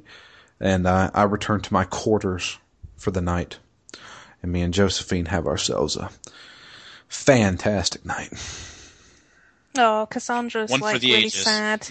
And she's like, oh, you're gonna be very in demand. I just want to steal a moment with you. And we stand out on the balcony and watch the sunset. It's all very sweet. We sat down on the couch and watched the fire. And then I was like, so this couch is a little stiff. Let's work on that. Sophie, I have a question for your game. How did you handle the decision of Cassandra or Leliana? Well, because that's interesting. Cassandra asks you about it, and like it comes up fairly often. It comes up a lot, doesn't it? And I realised at that point that I hadn't actually really spoken to Leliana at all when we got to Skyhold, mostly because I didn't know where she was. So I didn't really have like any hand in the decision, but I tried to, role playing it like as my character. I was like, I really don't want you to be divine because then you'll be away. But I also didn't want to be like a massive downer on what Cassandra wanted. So I tried to sit on the fence quite a lot, to be honest. And I was like, a lot of the times I'd be like, I wanted Cassandra to talk about like how she would see the Chantry, under her leadership, I guess, which I thought was really cool. I talked about that with her too. And I thought some of the stuff she said was really cool, and pretty much everything I agree with, a lot of it I agree with in terms of like the game's worldview. But yeah, so a lot of time I was like, we'll make it better, we'll make the world better, you can do, what you think is best so long as we're together, that's all that matters, sort of thing. Yeah, I was I the didn't exact really same want way. to say when it came up with the option of you should be the new divine, I didn't explicitly pick that option. Yeah, I didn't either. I told her basically, you have the chance to make it right, but then when it came down to it, I said you should do. I did the same thing. I kind of didn't want to tell her to leave because I think they'd be happy together. So she ended up not taking it. I was kind of the same way with her, except I wasn't together with her. She was like my best friend. Varric, her, and Blackwall were like my best friends, which is how I got that Your trophy. homies. Yeah. That's how I got that trophy for me. But I wish I had Cassandra and Varric in the party. I feel like throughout the game there must have been some good conversation between the two of them. Yeah. Given their history from the last game. Definite banter. But as far as you guys did her companion quest, so you found out about the Seekers and stuff like that, and how they were really corrupt and shit. Yeah. And they. Sorry, you go ahead. I just made me think of something else to do with her, but. Yeah, and then they were talking about how they were corrupt, and they invented the way to tranquilize people, the mages. And but there's also a way to reverse tranquilizing. And she asked me, "Is like, what should we do?" And I was like, "If you want to be the divine, you can be. I think you'd make a great divine, but at the same time, I think you'd make a great seeker, be a commander, and rebuild them." And she was like, and the whole thing of. Yeah, but the Seekers come to find out they're a bunch of assholes. And I was like, well, you can be better. Make them better. Don't make them corrupt motherfuckers. And for me, it was always that, but as long as I'm with you, everything will be okay. Yeah, none of that stuff happened. I was like, do what you want, man. You're my friend. I got you back no matter what. So Matt, did you ever ask her, that dialogue option that comes up a lot with Cassandra is tell me what happened to your brother? And through the whole game, she's like, no. And then she's like, no, maybe not. And then she's like, another time. And then she's like, I'm still not ready to talk about it. And the more you progress with her, the more she slightly sort of opens up about that. And then finally you can ask it and she tells you what happens to her brother. Did you? Oh, no, I tried a few times, but she just said no and I never really pushed it. Yeah, I think he was killed by a crazy mage or whatever. And her quest, a lot of the quests you had to kill with the rogue mages and stuff like that. And so she talks a lot about having like wanting vengeance, but also not wanting to be like fueled by vengeance and just wanting revenge and like hating mages and stuff like that. Yeah, she doesn't want to be an evil Templar. Yeah, and it just like it seemed really cool to me that she still is quite for the game at least quite liberal when it comes to like her stance on mages. She's also very self-aware. Yeah. Like again, she's harsh, but she realizes she's harsh. And she hates the mages, but she knows that it's maybe not the most logical hate in the world. Yeah. And that was what I really liked about her. Yeah, and she doesn't want to dictate her personal feelings for mages as, like, law. Yeah. She doesn't think they should be discriminated against just because. I like that sort of reflectiveness that she has. Yeah. Yeah, she's harsh for a reason, and like you say, but she's self-aware about it, and she's very self-sufficient. I really like her. I think she's like she, at the beginning, you think she's just going to be maybe like a one-note kind of loud, brash character, but I think she's actually one of the more complex characters in the game. Yeah, me too. Well, that was one of the great things was there was a scene with her where she said, when we first met, I had you like in chains, and I hated you for what you did to the divine, and I said, now we stand here beating Corypheus, and you're my best friend. And I was like, oh, that's sweet. Yeah. I actually didn't want to romance her because she's the first woman you see, basically. And then once she's in my party, I'm like, all right, it's a given that you can romance her. I don't want to. I'm going to find somebody more interesting. But then the more I talked to her, the more I thought that she was interesting and very well-rounded. And I'm like, my Inquisitor would like her, I think. She's strong. Yeah. Exactly. Emotionally and physically. Yeah. So is Josephine. I have to give it to Josephine. She's actually a very good character, too. See, I didn't spend any time with her. No, me either. When I do my second playthrough, I'm going to spend so much more time exploring some of these other characters. Yeah, that's the biggest thing for me was like, Josephine, when you actually start talking to them and then let them open up, her family came from Antiva, and when she was like 15, her mom sent her off to Val Royale to study, and she really didn't want to go, and, she misses her family, but at the same time, she fell in love with Orlais and stuff like that, and she got pretty deep into this kind of stuff because she's like one of those people who are in between countries. She loves this part of this country and she also loves this part of this country, and she doesn't know which one to choose, and she's very conflicted, and she knows this, and that's why she's always busy. She's always got meetings and setting up all these things for the Inquisition and all this stuff, and we're like, why don't you just take a break? And she says, if I take a break, I start troubling myself. And I don't want to think about that.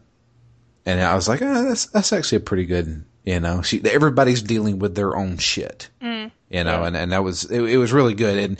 And, she's like, you make me forget about everything. And then, come here and make out with me. And, it was nice. It was nice. So, yeah. I partially blame myself for just not doing those quests when I certainly could have. Yeah. Again, the game should have made it easier for me to do that. Because I would much rather spend my time on meaningful missions like that than picking up 8 billion herbs.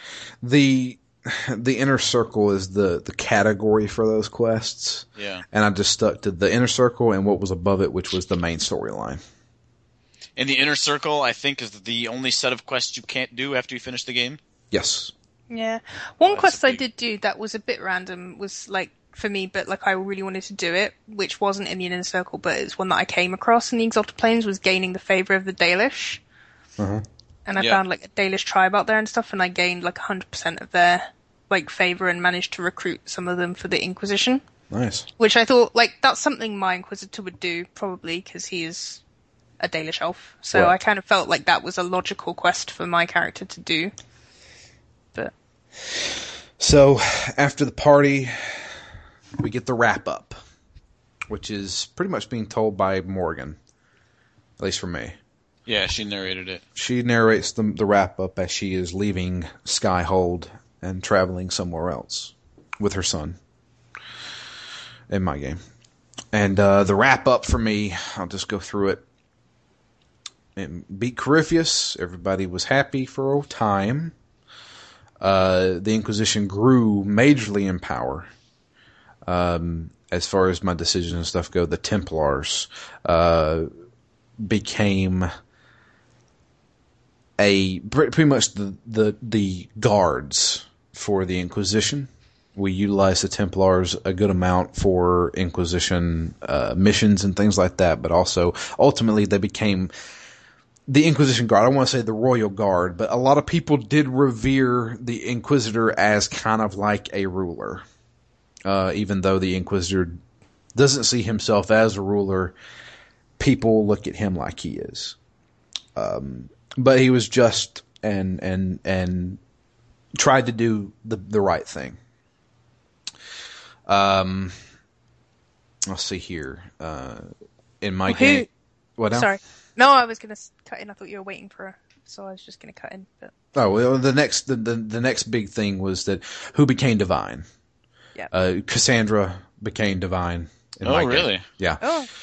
Cassandra became divine. There was a lot of people who didn't like that, according to Morgan, mainly because of how brash she can be. But they said that she reestablished a lot of things. She reestablished the Seekers, and has made a promise to herself as well as the Inquisition that the Seekers will be an ally to the Inquisition and will uphold the law as much as they can, and she will oversee it personally. The Circle of Magi has not been reestablished completely, but she is in the works of reestablishing the Circle with a more liberal sense. Utilizing Templars, but also utilizing mages to kind of police mages, you know? We don't want a Nazi Germany again with the Templars just saying, fuck you, you're dead, you know? So, that happened. Yeah, I definitely had some mages start like a university. Uh-huh. Yeah, I had that because we picked the mages, didn't we? Yep. In the beginning for the yeah.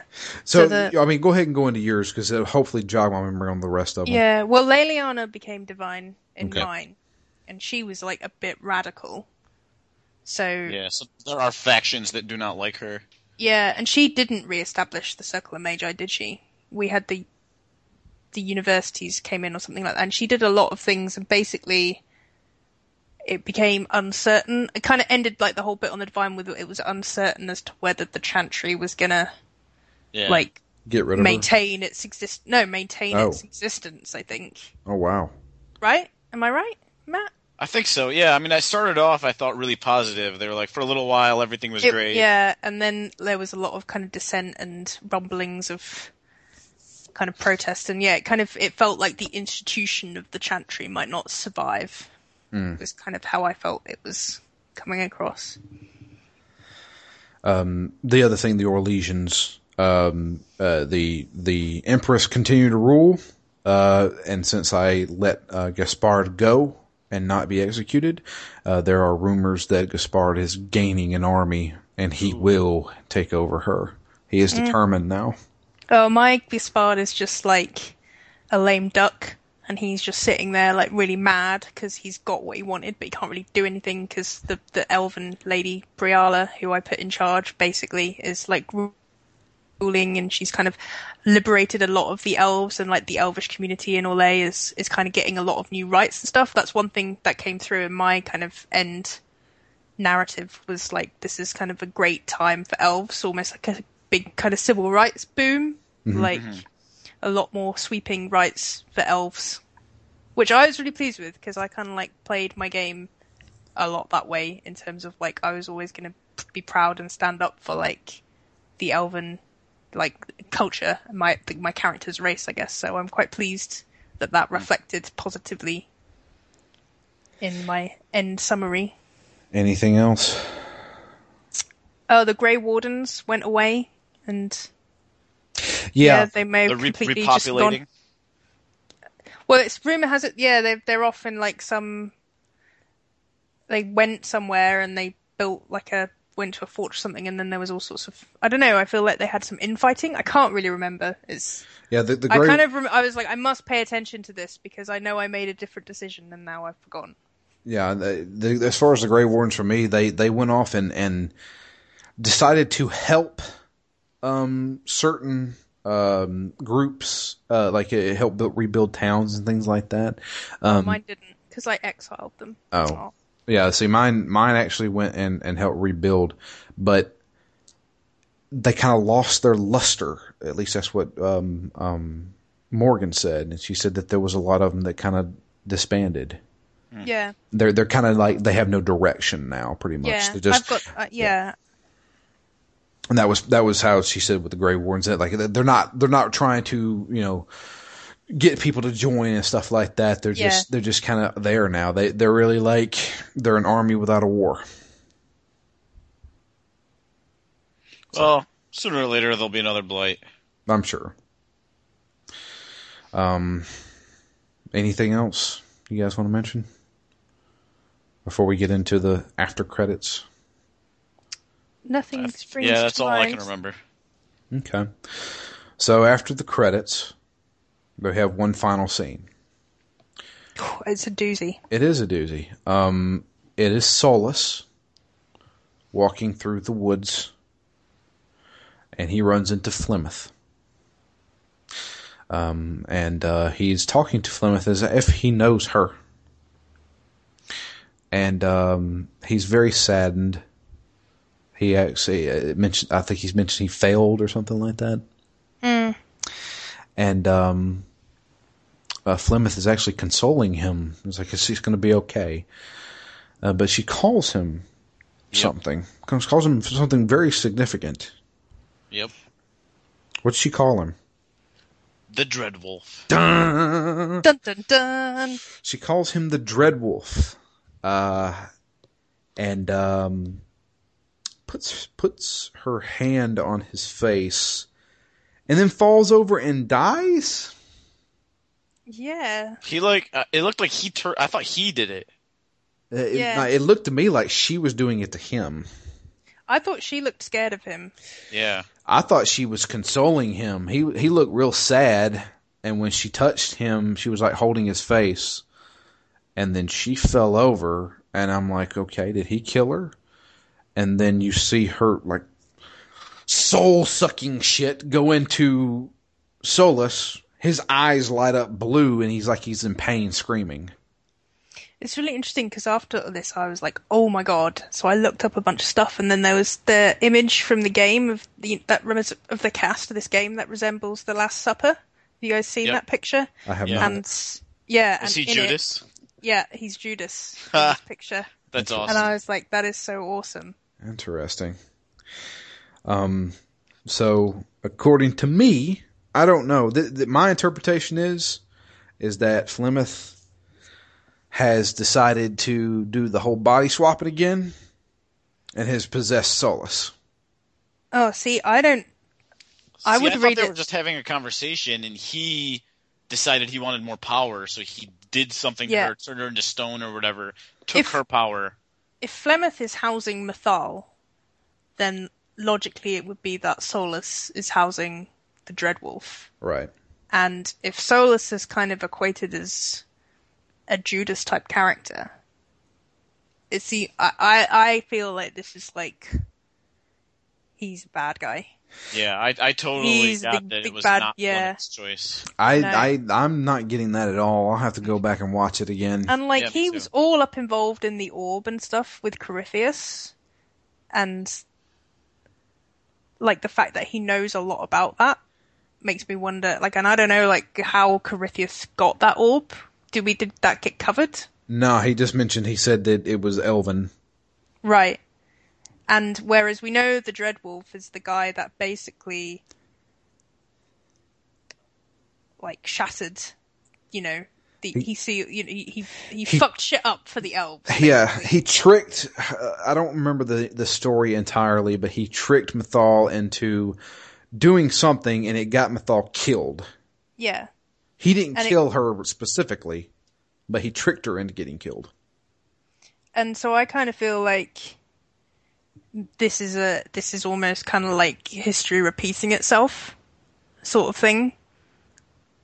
Like it seems like things have come in a circle. As if you think of the start of like the Elven, like is with Dreadwolf tricking Mythal, and basically either killing Mythal or resulting in her death, and that's also how the game ends between Solas and Flemeth. Essentially, Dreadwolf doing the same thing again to Mythal.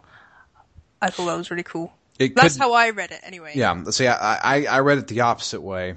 Either way, in my game, whatever is in that elf's body is Mythal, the Dreadwolf, and the fucking Archdemon soul. That's a bad combination. So I'm just like, oh shit. And that's how it ends.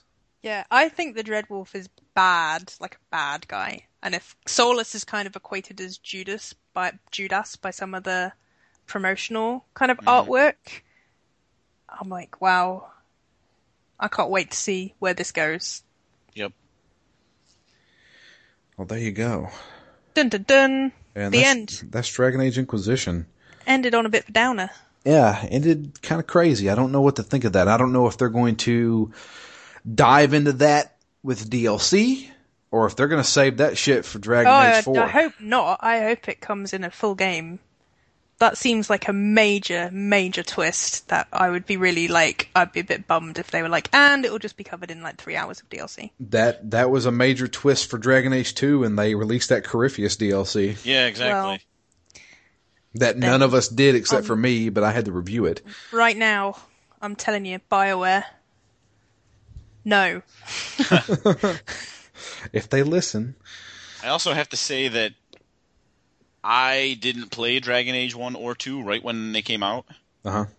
And this one I have, so I'm in the position to actually buy that DLC.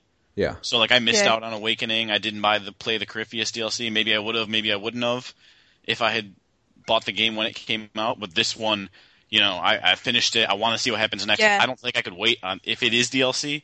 I don't think I can wait and pass it up. No, I wouldn't be I will be getting any DLC anyway that comes out. Yeah. But I would hope that seems like a major game changer.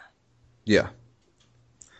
And I can't, you know, when you think about what the Dreadwolf is, like at least is what it was hinted at in this game, and kind of having looked into it a bit further, but it's cool. It's cool. So, Matt, final thoughts on Dragon Age Inquisition? I started off the game with some reservations, and they never really went away. Uh-huh. I do think it's a great game. It has so many positives. They are strong positives. You know, the story's decent. There's so much to do. You could easily spend 100 hours doing everything in this game. I just don't think it was tight enough. Okay. You know, there was a lot of wasted time, and a lot of that time could have been spent funneling me towards better quests, more interesting quests. And it really could have been a fantastic game if they had honed it a bit. Mm-hmm. But I do love what is there, and I think it's a great game. So let me ask you this, and I'll ask Sophie the same question. Out of all 3 games that we've played in the past year, which one's your favorite? 2. Really? Dragon Age 2 is your favorite?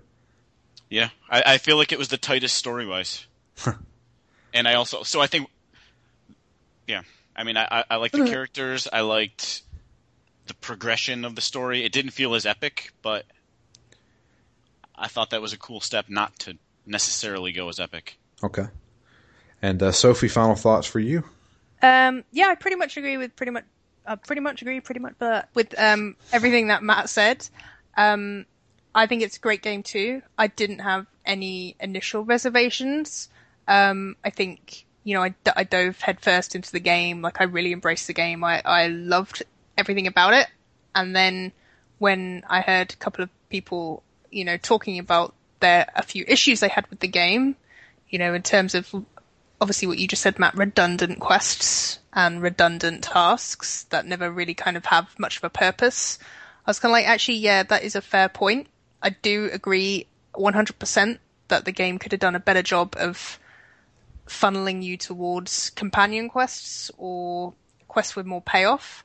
or more clearly delineating between like little tiny side quests and quests that actually mean something and contribute to the overall narrative. Yeah. Because I do think it took liberties with my time. Right. And even as you mentioned, you can't even find the characters in Skyhold unless you go searching for them. Yeah. And, I mean, it's not like they're hard to find, but it's a little bit of a trek. Sometimes I had an afternoon and I was kind of like, I'm going to put Dragon Age Inquisition in for 3 hours and I'm just going to do random shit. And I really enjoyed that. Mm-hmm. But when I actually wanted to progress, sometimes it was a bit of a chore. Yeah. Because there wasn't necessarily always a clear logical way of progressing character narrative and main story narrative. Yeah. Especially if you had the story quest available, for example, but you needed more power to do it. I feel the exact same way. Some of the things I really think the characterization was amazing. I really liked all of the characters in this game. I think they did a really good job with the balance of all the party members and making them all kind of unique individuals. They were all interesting characters apart from Sarah, who really sucked.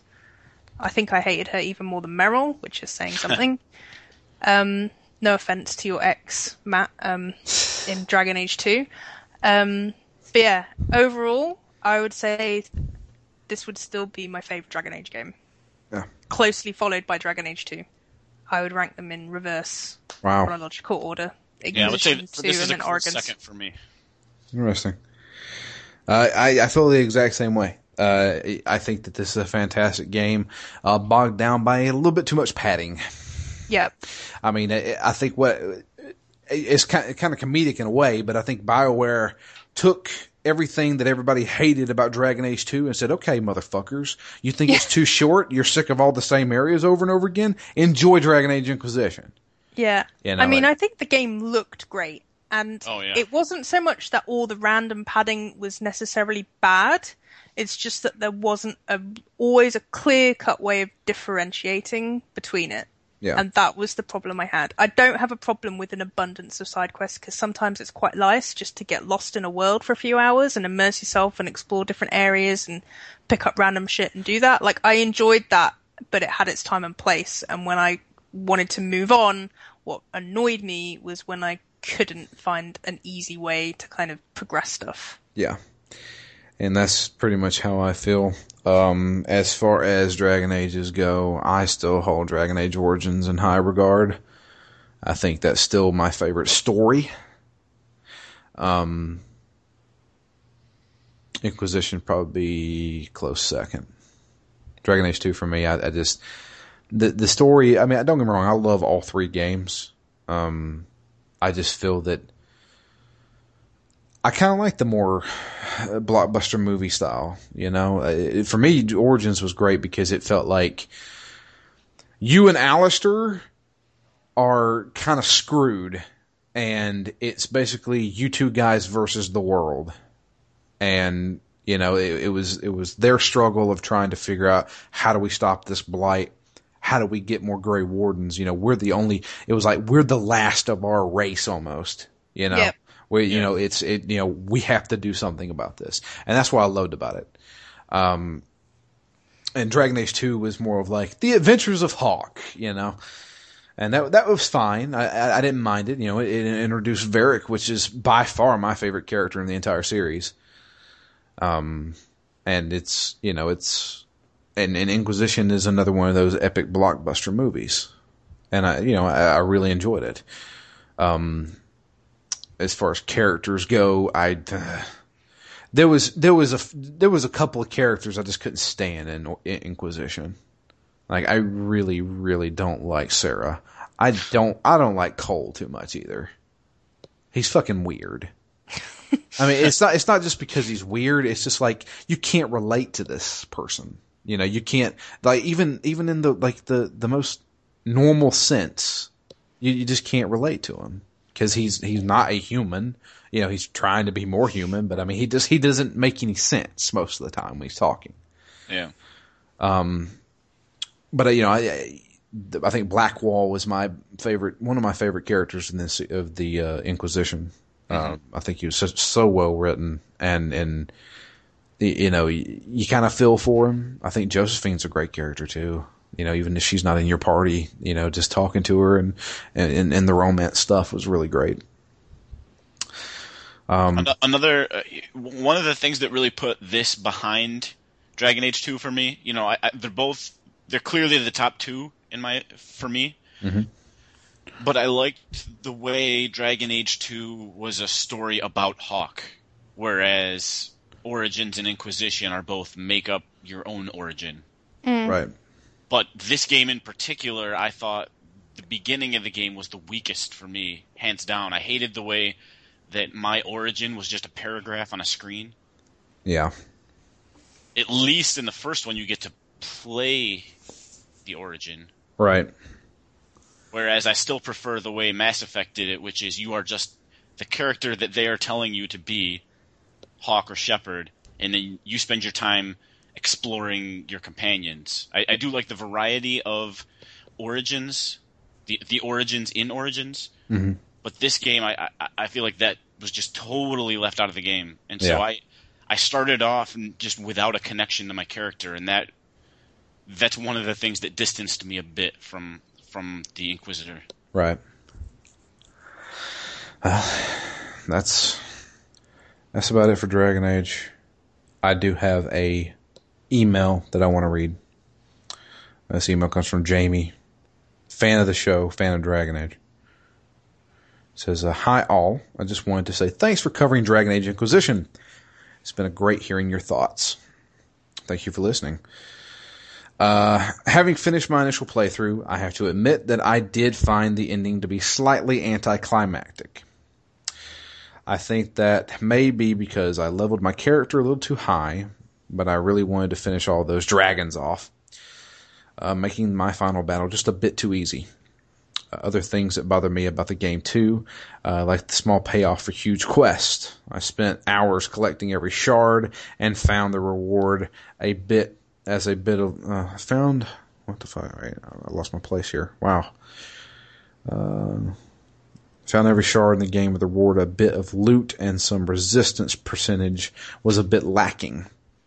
Yeah, I think that goes to what we were just saying, hey, about like these things seem like epic quests, and then it's hard to tell whether collecting you'd think collecting every frickin' shard in the game, you should get something awesome for doing that. Yeah. Says also, though I love Skyrim-like open world, I feel like this might have taken away from the other characters' stories. Yes, definitely. But all in all, I put a ton of time into this game, and I did really love playing. One last thing, I romanced Blackwall, and I was surprised to chat with Sophie to find out his betrayal didn't come up in her story.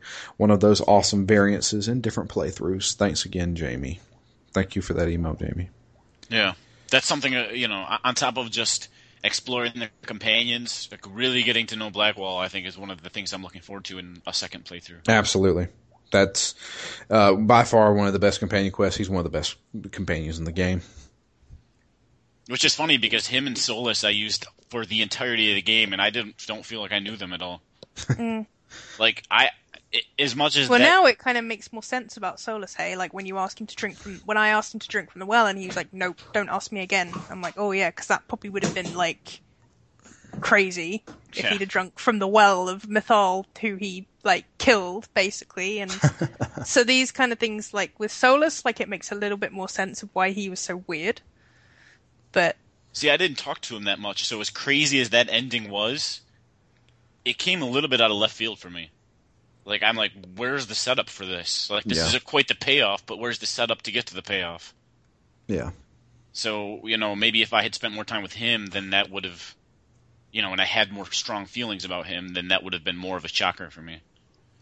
Yeah, I felt because I was like, all of a sudden he's whining over the orb, and then now he's the betrayer. Well, when I saw him whining over the orb, I then remembered, oh yeah, he was really fascinated with that orb. Before we got the Skyhold, and he was telling me about it and how it was elven and stuff like that. And that's when I put two and two together. Yeah. And then when he disappeared, I was like, he's up to something. And then they showed that, and I was like, oh, I see what's going on. He always would be really, I found, sometimes he'd be really receptive to answering questions. Yeah. And other times he'd also be suddenly, like, really hypocritical or, like, just totally shut up shop and not want to talk about stuff. So, for example, like, one time I think it was with Cole, and we were sort of saying, you know, Cole can be more human. He's like, no, he's a spirit. That's what he is. You know, do you remember you guys had that conversation? Yeah. And then later in one of the dialogues I had with, I think it was in the ancient elven, like the Temple of Mythal and stuff, and I was sort of saying, you know, I'm an elf, this is who I am, or Solus, you're an elf, that's who you are. And he's like, don't associate me with just one thing and one culture. People can be, just because I'm this, it doesn't mean I can't be all these other things, or like, don't put me in a box, is basically what he was saying. And I'm like, see, that's really weird, because, you know, like, it was really hypocritical. And it's suddenly, like, now all these things make sense a little bit about Solus. Yeah. But I guess if you didn't talk to him or he just hated you, it wouldn't necessarily... And it's with hindsight, right? So these little stuff... And that's what I quite liked about the writing of his character. With hindsight, it kind of... I can look back at least and think, oh, okay. Yeah, he's not just a prick. He's, you know, he's got a reason for being so dickish. Well, there's just moments where you'd think, God, Solus, stop being so freaking weird. But now it makes sense why he was being, or why he is not quite who he seems. Yeah. I never felt at least that he was 100% like open with me as Inquisitor, if that makes sense. Not that he was being dishonest, but that, you know, he was keeping stuff to himself, or he was being private, or keeping certain things within himself. Mm-hmm. Yeah. So, but yeah, hell of a game, Dragon Age Inquisition. Yep. We're officially done with it, and yeah, I hope everyone enjoyed. I know there was a good amount of people that were following along with us and stuff like that. So let me hear your thoughts on it. You can send me an email. It's drew@ztgd.com. We'll read them up on the show. Tell me what your final thoughts are on Dragon Age Inquisition, or you can suggest games to us, because we need some suggestions and stuff too. We're not too sure on what we're going to be playing next. We're still working through that. I think it's more than likely it's going to be a flying solo with Matt and I, and afterwards, I think probably within the next 2 or 3 games, I guess we're going to have to start the year of Metal Gear. Matt, you ready? You excited for that? Oh, I am excited. Yeah. Although this year's already been dubbed so many things. The year of Zelda, the year of Metal Gear. Like, I'm all for it. Bring them on. There you go. I'm really excited for Metal Gear. Because honestly, we can do most Metal Gears. I mean, besides like Metal Gear 4, I think we could probably do Metal Gear 1, or, you know, Metal Gear Solid 1 and Metal Gear Solid 2. 2 may take 3 episodes. 1 can easily be done in 2 episodes. Yeah. I remember 3 taking me quite a long time. 3, I'd say, would probably take you about 12 hours to finish. So it'd probably be 3 episodes as well. That song, man. That song is forever ingrained in my brain. Oh, yeah. Most certainly I'll be using that song for the intro and outro. But 4 is the long one. Holy shit. 4, strangely enough, is the one that I beat the quickest. I mean, maybe that's not strange, because I was really excited for it. Mm-hmm. But I sat down and beat that I played 5 hours a night, 4 nights in a row. Yeah. Straight through and beat it on the 4th day. Now, have you ever completed Peace Walker? No, I have not finished that. Okay. Well, I've put a good 20 hours in, but I'm not done with it. Yeah, we're planning on doing that one too. Wow, that will be exciting. So we're going to do all the Metal Gears hopefully this year. But I think we need to just take a break for a little while and maybe do like a small game or something a little different. But we will be back, probably it may be 2 weeks. I'm not too sure. We'll have to figure some stuff out. I know Matt's on vacation right now and, on the road again. So, when he gets back, we'll start up the next game. But that's it for us. You can follow us all on Twitter. I'm at DML Fury. Matt is at REMGS and Sophie is at SM Halliday. You can follow the podcast itself. It is at ZTGD Phoenix Down. That's where I post every single episode. And sometimes I will post something like, "Hey, we're playing this game next," or give us some suggestions. So definitely follow the podcast, because I'm going to start being a little bit more active with it instead of just saying, "Hey, our new episode's out." Yeah, that's it for us. I appreciate everybody listening. And thank you, Matt and Sophie, for joining me on this epic quest. Yeah, thanks for having me again, guys. Hopefully you can invite me back sometime. Yes, we will have Maybe you I'll back. just invite my back. I'll just invite myself back. Yeah. Well, in fact, we'll let you choose the game. Perfect. So we'll. You can't take that back now. That's going on the internet, so that automatically becomes like truth. Set in stone truth. Yeah. Yeah. I won't take it back. I trust your judgment. So we'll let you choose the next game for you. Perfect. And it'll probably be a little bit later on in the year. Later on in the year, for sure. And but yeah, that's it for us. I don't know when we'll be back. It'll probably be 2 weeks from now. And we don't know what game, so surprise for the next episode. But until then, I am Drew. And I'm Matt. And I'm Sophie. And we are out of here. We'll catch you guys next time with a new episode of Phoenix Down.